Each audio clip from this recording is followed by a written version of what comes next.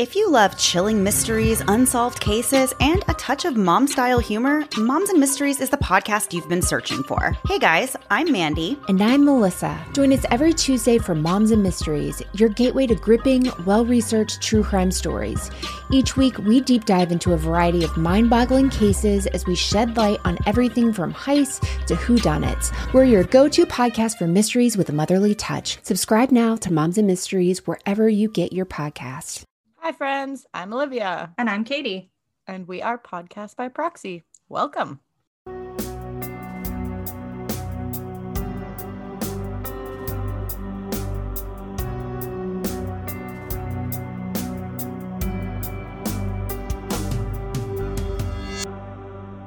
Testing. Okay, it's working this time. Second time's the charm. Welcome back. We are here. Yeah, we had technical difficulties round one, so we're so back. Glad that we caught it though, because that could have been detrimental.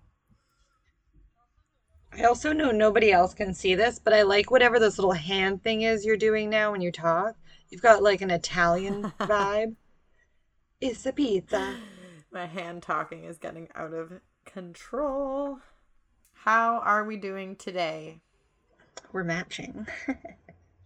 Oh my gosh, we are so matching. We didn't even plan this. No, I feel like I need to take a cute picture of us. Because, yeah, we showed up pink tie-dye, clear rim glasses. Even our buns are kind of matching, honestly. I know. So cute. So cute. This is a recording outfit for sure. It's pure comfort. I am sipping on a bubbly today. Thank you to Sandy for the bubbly. It looks like a peach one. Yeah. It's delicious. No bueno. No bueno. Oh yeah, you can't drink them. It's not my can't thing. Have the peach ones. More for me. Nope. No fun for me. Well, actually, I mean, I don't care. I brought something completely different today for us. I want to be a little lighter hearted, I guess. I like that. I like a lighthearted episode from you. Well, the universe is just really dark right now, and I wanted to bring something a little bit fluffier. Not that any of the content that we talk about is nice or fluffy, but this is like a nice cushion to the blow that is our usual week to week. Okay, so we're not like pillow top, but like maybe we put a towel down over the sand kind of thing. Yeah. Okay. Got it. So we're gonna, I don't know, this might end up being kind of like a mini series going forward. We'll see. But I wanted to do an episode where we kind of talk about a different theory or like a topic in criminology. So today we're going to talk about serial killers and specifically like a serial killer typing theory. And we're also going to talk about how the FBI profiles serial killers and just give like a few examples. We're going to have a little chit chat. It's going to be a little bit more casual in here. Do we get to talk about my boy John Douglas a lot? If you want. No, I know. I knew that. Fun fact. When I started my job, we had to answer like 5 questions that were just to get a feel of how, I guess, we communicated, wrote, things like that. And one of them is if you could have dinner with anyone and why. Oh, and by the way, you're timed. You have like 15 minutes to answer these questions. That's it. So it really is just like right off your head.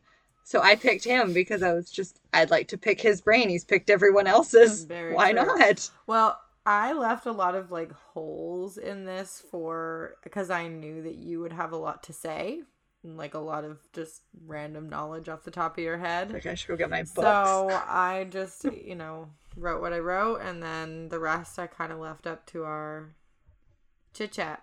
Yeah. Our discussion. A little bit more chatty. Love it.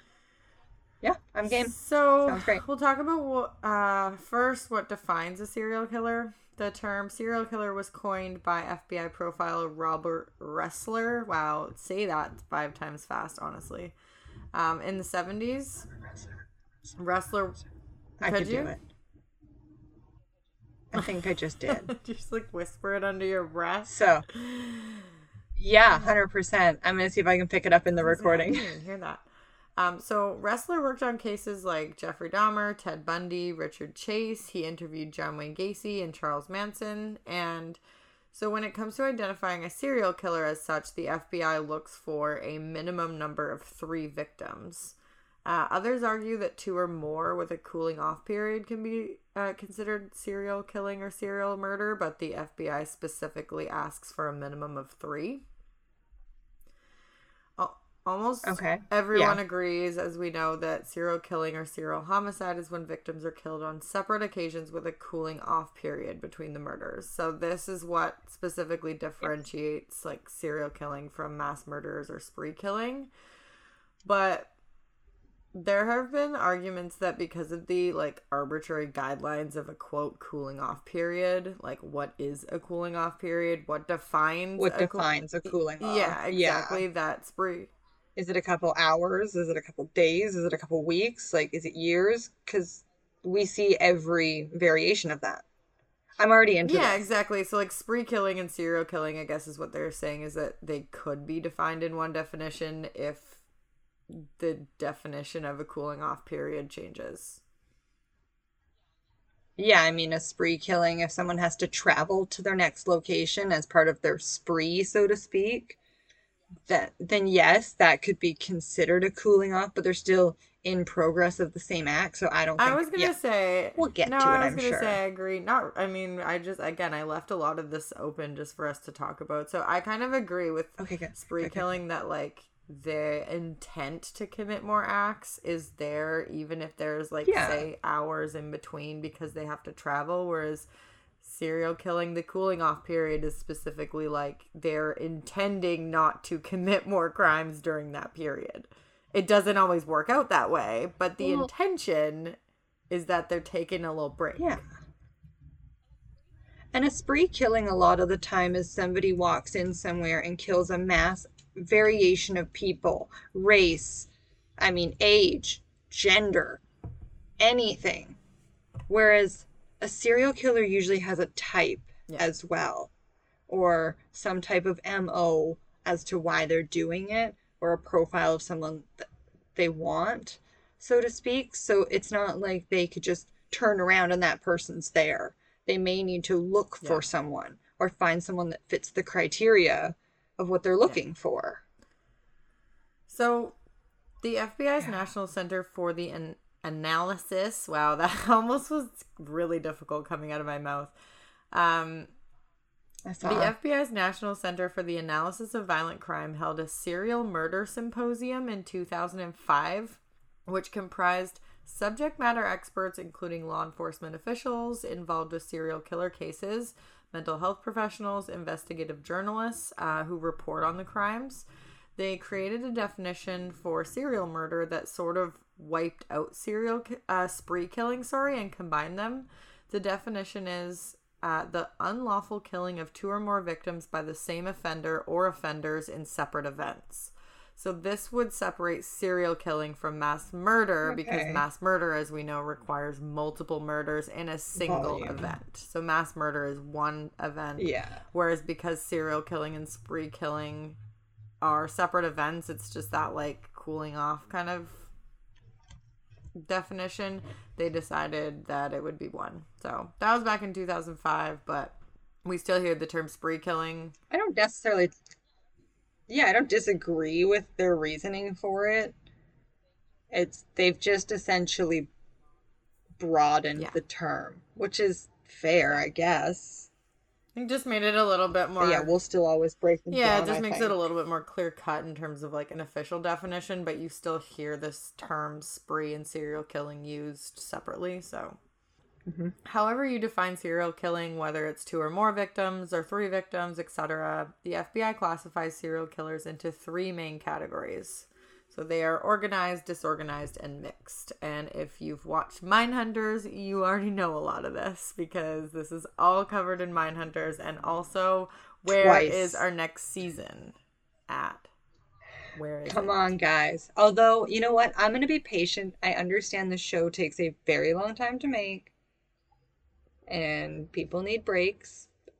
Can we not relocate closer to, you know, the regular, consistent running staff and crews' homes, maybe, so it'd be more feasible? Or just tell us that one's coming and we'll be patient. I also want to know when the next Stranger Things is coming. It's just been said, like, coming soon for so long. Notify me. Okay, so organized, disorganized, and mixed. The general ideas, they're exactly what they sound like. So without getting into it too heavily, organized killers plan their murders, their escapes, they plan their murders and they escape very carefully. So without getting into it too heavily, organized killers plan their murders and they escape very carefully. They are highly intelligent, difficult to track down. Disorganized killers, on the other hand, are difficult to catch, but for the exact opposite reason. They're incredibly unpredictable. Their crimes are most often crimes of opportunity and they're spontaneous, and they often make no attempt to hide the body. The FBI also has a category that they call mixed, and this category is classified as a mixture of both organized and disorganized behavior.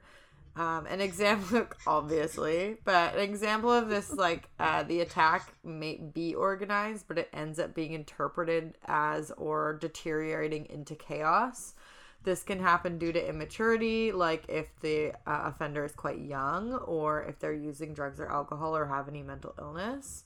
Their state of mind can alter how organized they're actually able to be in the planning and execution. So, like, the intent to be organized might be there, but the ability when the execution is just chaotic. To execute. Yeah. So Richard Ramirez is actually an example of what the FBI considers a mixed category serial killer. He left poor attempts at hiding fingerprints. He left footprints. His killings were completely at random. He let victims see his faces. But his faces. See his face. Saw their faces. Oh my gosh, I can't talk today. I'm going to leave that one in because it's just been a struggle bus over here. Well, I'm going to leave that one in too then. His crimes, though, they weren't completely disorganized and not thought out at all. So his mental status and use of drugs is said to be a contributing factor as to why he ended up falling into the mixed category and was unable to stay organized in his crimes. Okay, that makes sense, actually. At first, I rolled my eyes at the mixed category because I'm like, don't tell me you have organized, disorganized, and then mixed. That seems too just... I don't know, it should be one or the other. You know? But now mixed makes sense. So I get it. Yeah, and I'm sure there's other examples. We're going into like a completely different... I just kind of wanted to set the stage with how the FBI classifies them before we go in. So, like, I'm sure there's way more examples and, like, of those types. But Richard Ramirez is a textbook example of a mixed category serial killer. Yeah. Yeah, he's horrible. That was actually one of my least favorite documentaries in terms of like how horrible he is. Yeah, like I just was like, he's so garbage. Not that they're not all horrible. Yeah, he was a rare breed. Oh my gosh. Every case has something though that, like, oh, he's the worst. No, he's the worst. No, he's the worst. They're all the worst. So the FBI classification system largely focuses on the killer's method rather than their motivation behind the crime. So the procedure, or like the how, rather than the why. In 1998, their process. Yes. In 1998, a federal law was passed in the U.S. and it included a definition to set forth criteria for when the FBI could assist local law enforcement with a case potentially related to serial murder. So this definition was not intended as a definition for serial killing itself, but as a definition of when the FBI can be called in to help in a case where they think serial murder is involved. That's a lot to get out of my mouth. Okay. But... No. I get what you mean, though. Like, police have to have done kind of this checklist or met this criteria to be like, okay, now we can call in the big guns and get some extra help kind of thing. Again, True Crime for Dummies over here. I got you guys. I will dumb the shit out of what Olivia thank God, says. Half the time I don't even know what I'm saying. No, I'm just kidding. Preach. The definition, it defines serial killing as 3 or more killings having common characteristics such as to suggest the reasonable possibility the crimes were committed by the same actor or actors. Okay. So one person. Basically, there has to be enough evidence that it was Or the same person people that committed the same 3 or more crimes. They have to have like common. So, for example, in the last case, we knew the poop wrapped in plastic and the jugs of piss connected the guy. That is our smoking gun. Also like the weird war lists and the poop for asking us, guys. for a ride into town. He really just left like a myriad of reasons. But the poop and the piss are what people are going to remember. Very true. Okay. Serial killing is a worldwide phenomenon. However, the United States produces 76% of the world's total serial killers when they actually make up only 5% of the world's population. Criminologists and psychologists have tried over and over to classify serial killers. The truth is that no two killers are alike. Each one is an individual, unique case study. There are obviously similar characteristics to each case. However, to try and explain motivation, this is where we get into another classification system. So this is a commonly known typing system for serial killers amongst the criminology community. It is the theory by Holmes, and Dieberger from 1998, but people will more than likely know it as Holmes and Dieberger. Criminologists Ronald Holmes, Stephen Holmes, and James Dieberger group serial killers into 4 main types with a few different subgroups or subtypes. They base their classification system on motive as opposed to the FBI's basis, which is in method. So the which I personally think that is more important. Yeah, it helps to break them down into, well, types. Well, and to be proactive, right? If we don't know that, how do we get ahead of them? Absolutely. To try to figure out what they're going to do next. Yeah. The downfall with a motivated type theory like this one is that it doesn't really help explain the identity of the killer at all. Like, it doesn't really help profile them in any way other than like understanding the motivation behind what they're doing. And then also, like we just talked about, like human beings aren't really cookie cutter. They're incredibly complex. Nobody's ever going to fit into like one definition, but it's still a great way to kind of break them down and, you know, dig into the why a little bit further. Sure. Okay. So the 4 main types, according to this theory, are the visionary killer, the mission-oriented killer, the hedonistic killer, and the thrill killer. So we will break these down by group and subgroup. So visionary killer. These types of killers are... Visionary. Every time I hear the word visionary, it reminds me of the song, I believe it's Without Me by Eminem, where he's like, a visionary, a vision is scary, I thought a revolution, balloon the airways, rebel. That part? You know that part? Do I ever. I wasn't going to do it. Yeah.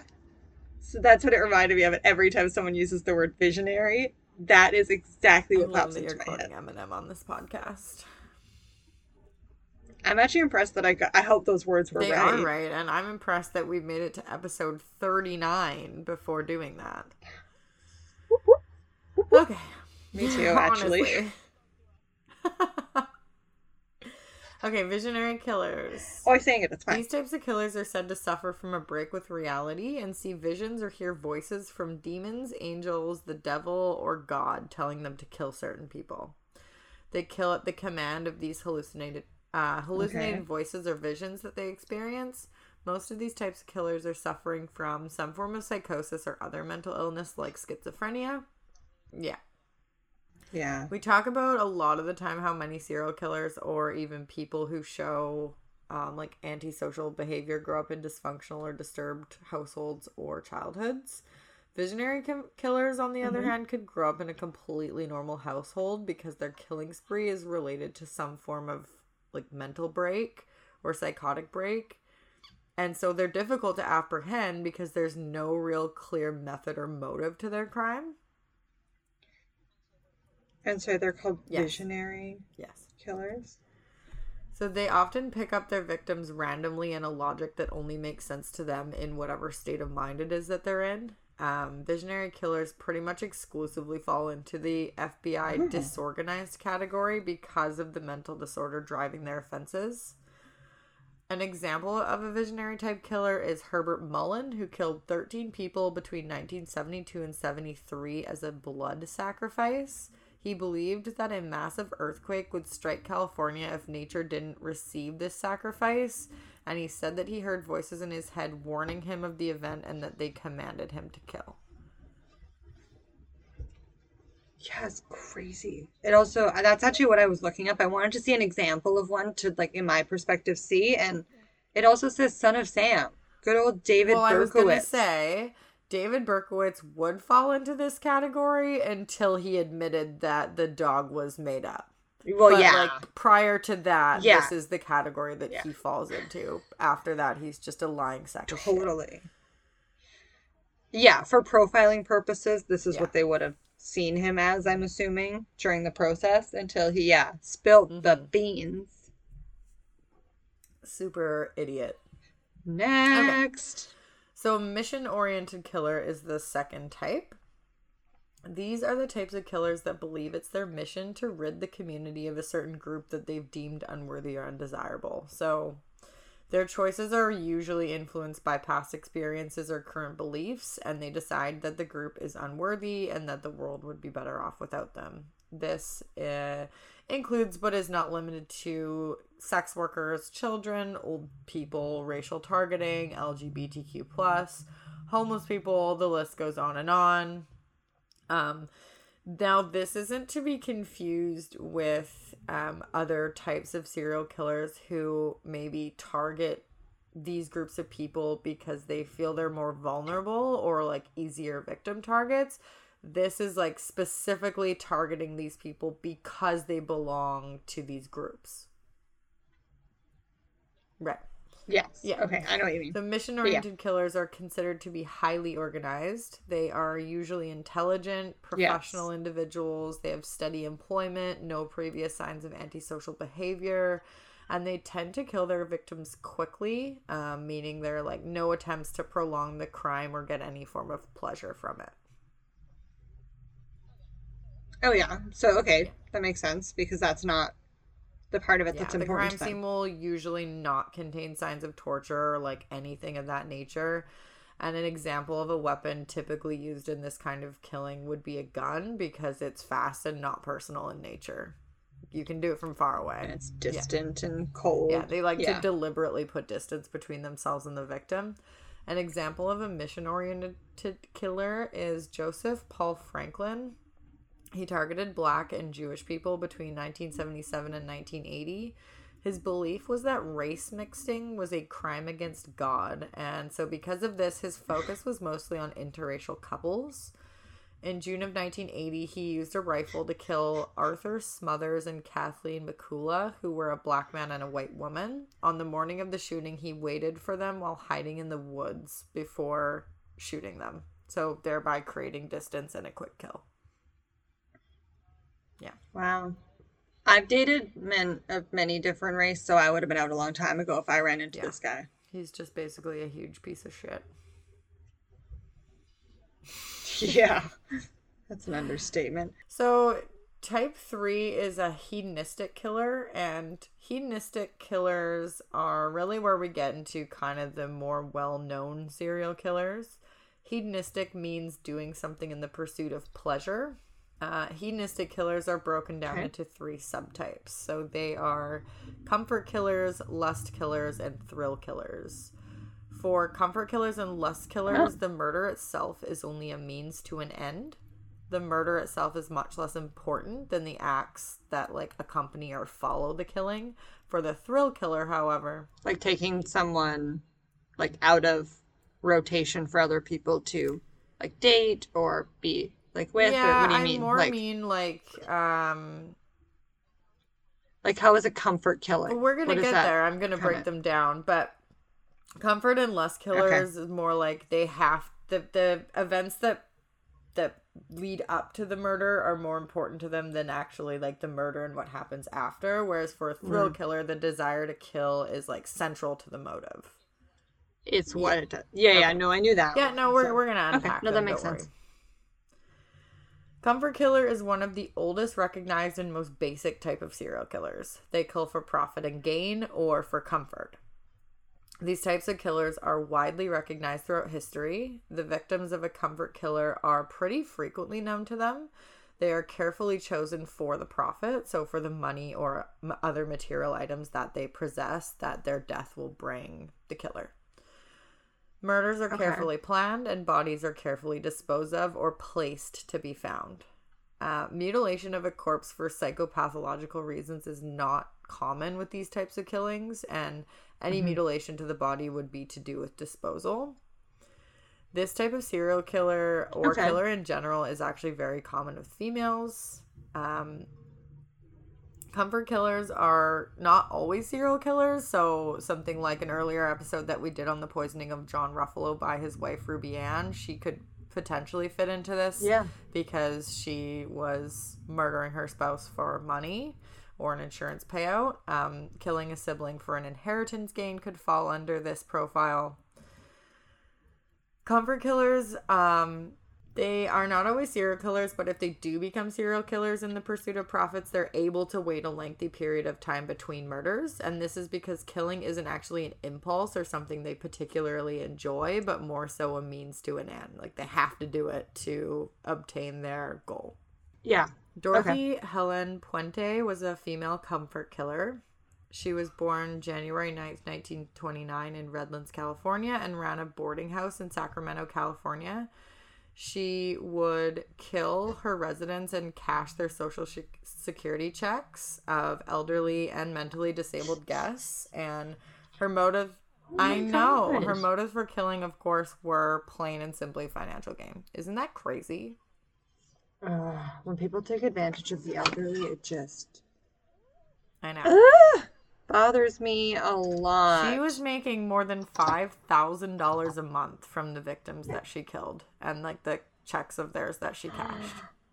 Do you know how many it was in total? So police began investigating. 7 bodies were discovered, but she was charged with 9 murders, but only convicted of 3. So 9. She was sentenced to 2 life sentences. She died on March 27th, 2011 in prison of natural causes at 82 years old. Wow. At least she's gone. Goodbye. Taxpayers aren't keeping her alive anymore. Again, if people die of natural causes in jail, great. Yeah. Whatever. So yeah, that's an example of a comfort killer. Somebody that's specifically just killing for money or gain of some sort of their own. Okay. The next subtype in the hedonistic killer category is the lust killer. So these, in my opinion, are the scary monsters. Not that they're not all scary monsters, but they're highly organized for the most part until they aren't anymore. Edmund Kemper and Jerry Brudos are examples of lust killers. And to explain the psychology... Scary motherfuckers. To explain the psychology of these types of killers, I am going to quote Ed Kemper. Gross. He is one of my, air quote, favorites, though, because I think he's quite fascinating. I just think the actor who plays him in Mindhunters, who also is in my other favorite show, Umbrella Academy, is effing phenomenal. Like, he does such an insanely good job of playing him. I don't have anything to say on Ed Kemper himself, but I don't even know, what is that actor's name? Now I feel the need to shout him out. Hold on. He was on My Favorite Murder. They had him as a guest at a show once. That's super cool. And it's Cameron Britton. He's just phenomenal. I think he's great. He is. So, to quote Ed Kemper, "I'm sorry to sound so cold about this, but what I needed to have was a particular experience with a person, and to possess them in the way I wanted to, I had to evict them from their human bodies." So basically what he's saying was he doesn't want to hurt you, but you being alive is getting in the way of... It's an inconvenience to him that your blood is pumping right now. Yeah, it's not doing him any favors, so... Oops. Hold on, I'm going to grab my book. I want it. Okay, I'm back. And for anyone wondering, I was pulling out, which I love this book if I'm trying to get some inspo for even a documentary to watch. or if I see a documentary and I want to know what someone did, The Killer Book of Serial Killers. It's just got a nice little like few pages about each of the bad guys. There's some little quizzes, questionnaires, Oh. little whodunits. Yeah, it's quite fun. For reference, but it's all about while we're serial talking killers. about books, today's episode I did use the book Serial Killers, The Method and Madness of Monsters. That's by Peter Vronsky. I also used Evil Serial Killers by El Chimino and Serial Killers Up Close and Personal by Christopher Barry D. I will say, as someone who's not a big reader, I really enjoy these kind of like mini crash story books just when I'm trying to get a little bit of information to start a case, because I am not the fastest reader, so trying to get really into a book before I decide if something's worth it to me isn't really. So, well, Ed Kemper. Sorry. Oh no, I was just saying. I think it's funny because they also put Ed Kemper quotes in on the book too. Well, the reason that everywhere uses Ed Kemper quotes is because it's like so shocking that things like that actually come out of a human being's mouth. Like, I think, but so eloquently, so straight to the point. That's the frustrating part. And very like he just told you what type of donut he ate. You know what I mean? And that's why they're used so often, because they're not like these crazy rash comments. They're like very much you're just talking to somebody that you met at work. Yes. It's so clinical and transactional what he's this quote though, it says, "I remember there was actually a sexual thrill. You hear that little pop and pull of their heads and hold their heads up by their hair, wiping their heads off, their body sits there. That'd get me off." And it's just so plain and simple. And all he's talking about is ripping off Barbie's heads. He did read audiobooks. He still does. That's wild to me. I think all that kind of stuff will always be wild to me. And Ed... But why not put the people to work in prison? Might as well. Just sitting there, audiobooks seems like a pretty logical way to use them. He also had a lot of power control element to his killings, which we will talk about in a little bit, because power control is a completely separate type of serial killer. Hey friends, just a quick reminder, if you like hanging out and you want to see more of us, please visit our social media platforms. You can find us at Podcast by Proxy on Instagram, Facebook, and Twitter. If you have a business, podcast, or a story that you want featured on our show, we would love to hear it. Email us at podcastbyproxy@gmail.com. Katie and I are so appreciative of every single one of you for being here with us. If you want to support the show even more, please don't forget to hit the follow button wherever you're listening and leave us a rating and review on Apple Podcasts. Growing the show means we will be able to invest more time and money into bringing you more stories like the one you're hearing right now. To donate to the podcast one time or on a monthly basis, please visit buymeacoffee.com/podcastbyproxy. Now let's get back to it. Hedonistic killers and power and control killers often overlap in a lot of ways, but they are mistaken not for one mistaken another. But kind of like we said, like, people don't fall into one cookie cutter definition, so it's pretty common that like a hedonistic type killer will also have power control elements to their crimes. So lust killers often fantasize about the crimes years before they actually commit their first murder, and the fantasy becomes a deep-seated psychological need. Of course, as we've seen, once this happens, this part of the lust killer completely takes over their life. They often have a particular victim type in mind that includes fetish elements, a certain type of clothing, footwear, color of hair, body shape, etc. The list goes on, but lust killers' fetishes are usually very specific rather than just being like they like blondes. Like they're usually they like red shoes or like Well, in a lot of ways they can be almost replicating someone specific, so the characteristics in their mind are very unique. So it's something they've seen before or experienced before too, so it could be specific to a person. So yeah, very specific. And sex is the focal point for a lust killer. Even after they've killed the victim, they often conduct acts such as cannibalism, necrophilia, dismemberment. An interesting note about lust killers as well is that they go out of the way to both hunt for and dispose of their victims. So unlike some other types of killers, lust killers will actually choose different sites to dump the bodies of their victims to throw police off. So they are very, they put a lot of effort into, quote unquote, the chase and also the disposal. This type of killer will often return to the scene of the crime as well to, quote, relive the murder or to engage in necrophilia or mutilation. Yeah. We've seen this in many examples. A classic hedonistic lust killer is Jeffrey Dahmer. Jeffrey's quoted saying, quote, lust played a big part in it, the murders. Control and lust. Once it happened the first time, it just seemed like it had control of my life from there on in. The killing was just a means to an end. That was the least satisfactory part. I didn't enjoy doing that. That's why I tried to create living zombies. Yada yada. We know how the rest of that goes, but it's right in the quote. The killing itself was just a means to an end. He didn't actually enjoy it, which is the complete opposite of the... You can tell that anyway. Just by his actions. Like, he just left bodies beside his bed in his bedroom. Like, he was just like, oh, I'll have to get rid of that later.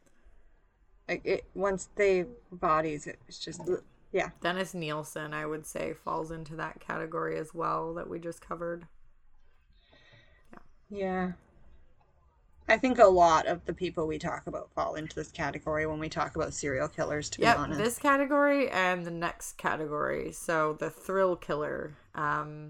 Israel Keys, the Zodiac Killer, the Hillside Stranglers, all examples of thrill killers. Though some people argue that Kenneth Bianchi also could fall into like a lust type killer because his crimes specifically were quite sexually motivated, but he was a lot more like aggressive, so I don't know. I see them more discussed under thrill killers, but anyways. Hedonistic thrill killers specifically get pleasure from the process of killing or the hunt of the kill. So not the killing itself, but the acts that lead up to the murder. They get an adrenaline rush from hunting their victim or seeing the torture in their face. And this very often leads to extended acts of torture because the process of torturing the victim and seeing the terror in their face is the part that satisfies them so much. So if you're a Morbid podcast fan, I'm sure that you're thinking the Toy Box Killer, because that's one of the big episodes that they did that screams this to me. Yeah, and gets brought up a lot again, I find. When you bring up Morbid, that episode comes up a lot. Because it's horrific. But these types of killers, they drag the torture face on and on to get as much pleasure out of the process. They get off specifically from the pain and suffering their victims go through as they die. Necrophilia or any form of post-mortem mutilation is not a common characteristic of the thrill killer because they're addicted to stalking and tracking their prey, but they're like not actually into killing or being really close or like intimate with the body after the fact. Like once the victim is dead, they pretty much lose interest. They dispose of the body in a way that would lead investigators away from the actual killing scene. And most of the time, hedonistic thrill killers are strangers of their victim, though they will have stalked them for like quite a long period of time. So yeah, the Zodiac Killer is talked about a lot in thrill killers. Some people might be thinking Ted Bundy, but Ted Bundy wasn't really primarily motivated by sex or the thrill of the hunt. He was a lot more motivated by power and control, which we will talk about in a little bit. There's definitely an element of power that comes with a thrill killer, but less so than power control killers. This type of killer is more about the excitement of the events leading up to the killing. Thrill killers, of course, they're considered highly organized, and they're often able to abstain from killing for longer periods of time than a lust killer. In the words of the Zodiac Killer, quote, "Killing people is so much fun. It's even better than killing wild game in the forest because man is the most dangerous animal. To kill gives me the most thrilling experience. It is even better than getting your rocks off with a girl." Cool. Although, I mean, I love the term getting your rocks off. I hate it in this context. Well, I hate it in this context. Yeah. So, I mean, long story short, thrill killing is about the hunt, basically. The thrill that comes with the hunt. Yes. It's the primal instinct in it. Yeah. So the last type of serial killer in the Holmes and Dieberger theory is the power and control killer. And this HHD. Yeah, this is actually the most common of all the serial killers. And like I said, the power and control kind of gets interchanged or like overlapped with hedonistic lust and thrill killers as well. The main pleasure in this type of criminals' crimes, I guess, is rooted in the power and control they exert over their victims. So they enjoy having control and being a master at what they do. Most of the time, these types of killers are experiencing feelings of inadequacy and powerless and are afraid of rejection. This type of killer is actually very close in characteristics to the thrill killer, like I said, but the main difference is that causing pain and suffering is not the primary motive. The controlling and dominating the victim is the motive, as it gives them a sense of empowerment. Yeah, it's like, it's important to like understand that, the power and control in this type, like, that they assert over their victim starts before the victim even realizes it's happening. Like, the killer will manipulate or seduce the victim, i.e. Ted Bundy with his fake ass arm cast, like do something to kind of, that's the type of behavior you see a lot in this. And they very often do have a victim type. It's less fetishy than the lust killer, but there is normally a pattern to the type of victim that this kind of killer chooses. Unlike the thrill killer, the power and control killer does not lose interest in the victim after they're dead. Ted Bundy, for example, has been said to perform necrophilia on his victims, and the control aspect is often what drives this. Power and control killers will keep corpses near them, or like somewhere close by that they can revisit. John Wayne Gacy is a great example of this type of killer as well. These types of killers are often calm and patient and tend to mostly be organized. The power and control killer uses sexual assault as a tool to exert power and control over their victims. It's the act of dominating someone and taking away their choice that gives them a high, rather than it being done for sexual pleasure. This type of killer is also known to keep trophies from their victims, as it acts as a badge or token representing the life that they took. So they would take like a piece of jewelry from the victim, give it to their spouse or partner without telling them where it came, just to like watch them wear it every day. We've seen that before too, and it's like that whole power control aspect that gives them a little rush. Weird. Yeah. Yes, I know exactly what you mean. Yeah. But yeah, I mean, that's pretty much it. We talked about they won't necessarily fit into a specific category fully, and we've already kind of went back and forth on where we think some people could fall. I personally feel like Dennis Nielsen, for example, could potentially fall into both lust and power and control. Arthur John Shawcross, who we've also covered, could fit into more than one of these categories, in my opinion. These are really just tools for investigators to use to attempt to determine the motivations behind a killer. Everyone out there, this is where I need your help. Guy had, I believe it was a total of 3 women in a hole in his basement with a cover over it. That's all I'm going to say, because once I know who it is, I'll cover the case. But anyone, please go to this show's post and comment who I'm thinking of. I don't know. Because someone's screaming it out loud right now, going, you flippin' idiot, it's 100%. Yeah. I mean, that's pretty much it. It's a bit of a shorter episode for me today. I just wanted something a little bit lighter hearted and still keeping it informational. Educational. Yeah, can always count on you to teach me something. I mean, it made me want to dive into a lot of these again. I enjoy this kind of stuff. Yeah, I like these. I hope everyone else does, because I would love to do more educational episodes, especially because you do have such a background in this, and you do understand it, so you are able to explain it, and I like that, because there are certain things that just are completely out of left field for dummies. I mean, like myself. It's fun for me too, to and I think a lot of the time listen to true crime cases and just like assume we know what they're talking about, so it's kind of nice to break down what those things actually mean. This is just like a bit different style. I agree. Today. If you can think of any other serial killers that fall into these categories, or you want to like say where you think somebody falls, just comment on the post on Instagram. It'll be up. I am also working on the Amber Alert case, so that'll be my next one, is going to be the case that started Amber Alerts, and a bit more about that. Ambler Alerts. Ambler Alerts. Well, I don't know if everyone else can hear Frankie whining. That's our cue to wrap up. But I think so. Yeah, she's essentially like our studio manager at this point. She's like, hey guys, time's up, let's wrap it. That's essentially what our pets are. I'm just going to start pretending they're our crew. Everyone has a role in this puzzle. They sure do. Well, thank you for joining us for a little bit of a shorter, different type episode from our podcast. Be sure to find us on social media, leave us a rating and review, and we will see you next week for Katie's episode. Yeah, and again, if you know who the guy with the 3 girls in the hole is, hit me up.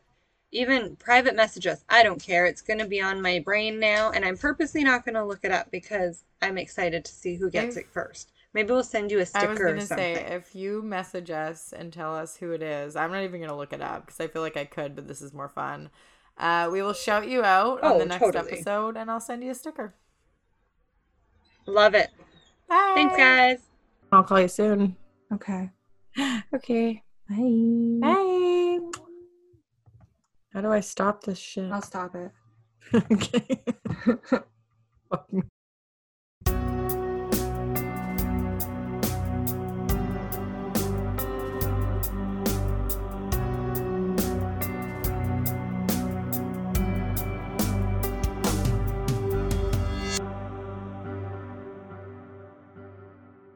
Everyone is talking about magnesium. It's all you hear about. But why? What do we know about magnesium? Well, magnesium is the #1 mineral that 75% of Americans are deficient in. If you are a woman over 35, magnesium will help you rediscover balance, energy, and vitality. Magnesium supports more than 300 enzymatic reactions in your body, including those involved in hormonal balance. From functional medicine doctors to mental well-being and female hormone experts, we all know that magnesium is the one mineral to improve all aspects of well-being and health. But which one? Magnesium Breakthrough from Bioptimizers, the trusted choice recommended by leading experts with 7 best-absorbed forms of magnesium to ensure your body receives the support it needs for overall well-being. Go to bioptimizers.com/balance today and use code BALANCE10 for 10% off. Support your journey to wellness at bioptimizers.com/balance. Magnesium Breakthrough from Bioptimizers, your foundation to optimal health and vitality.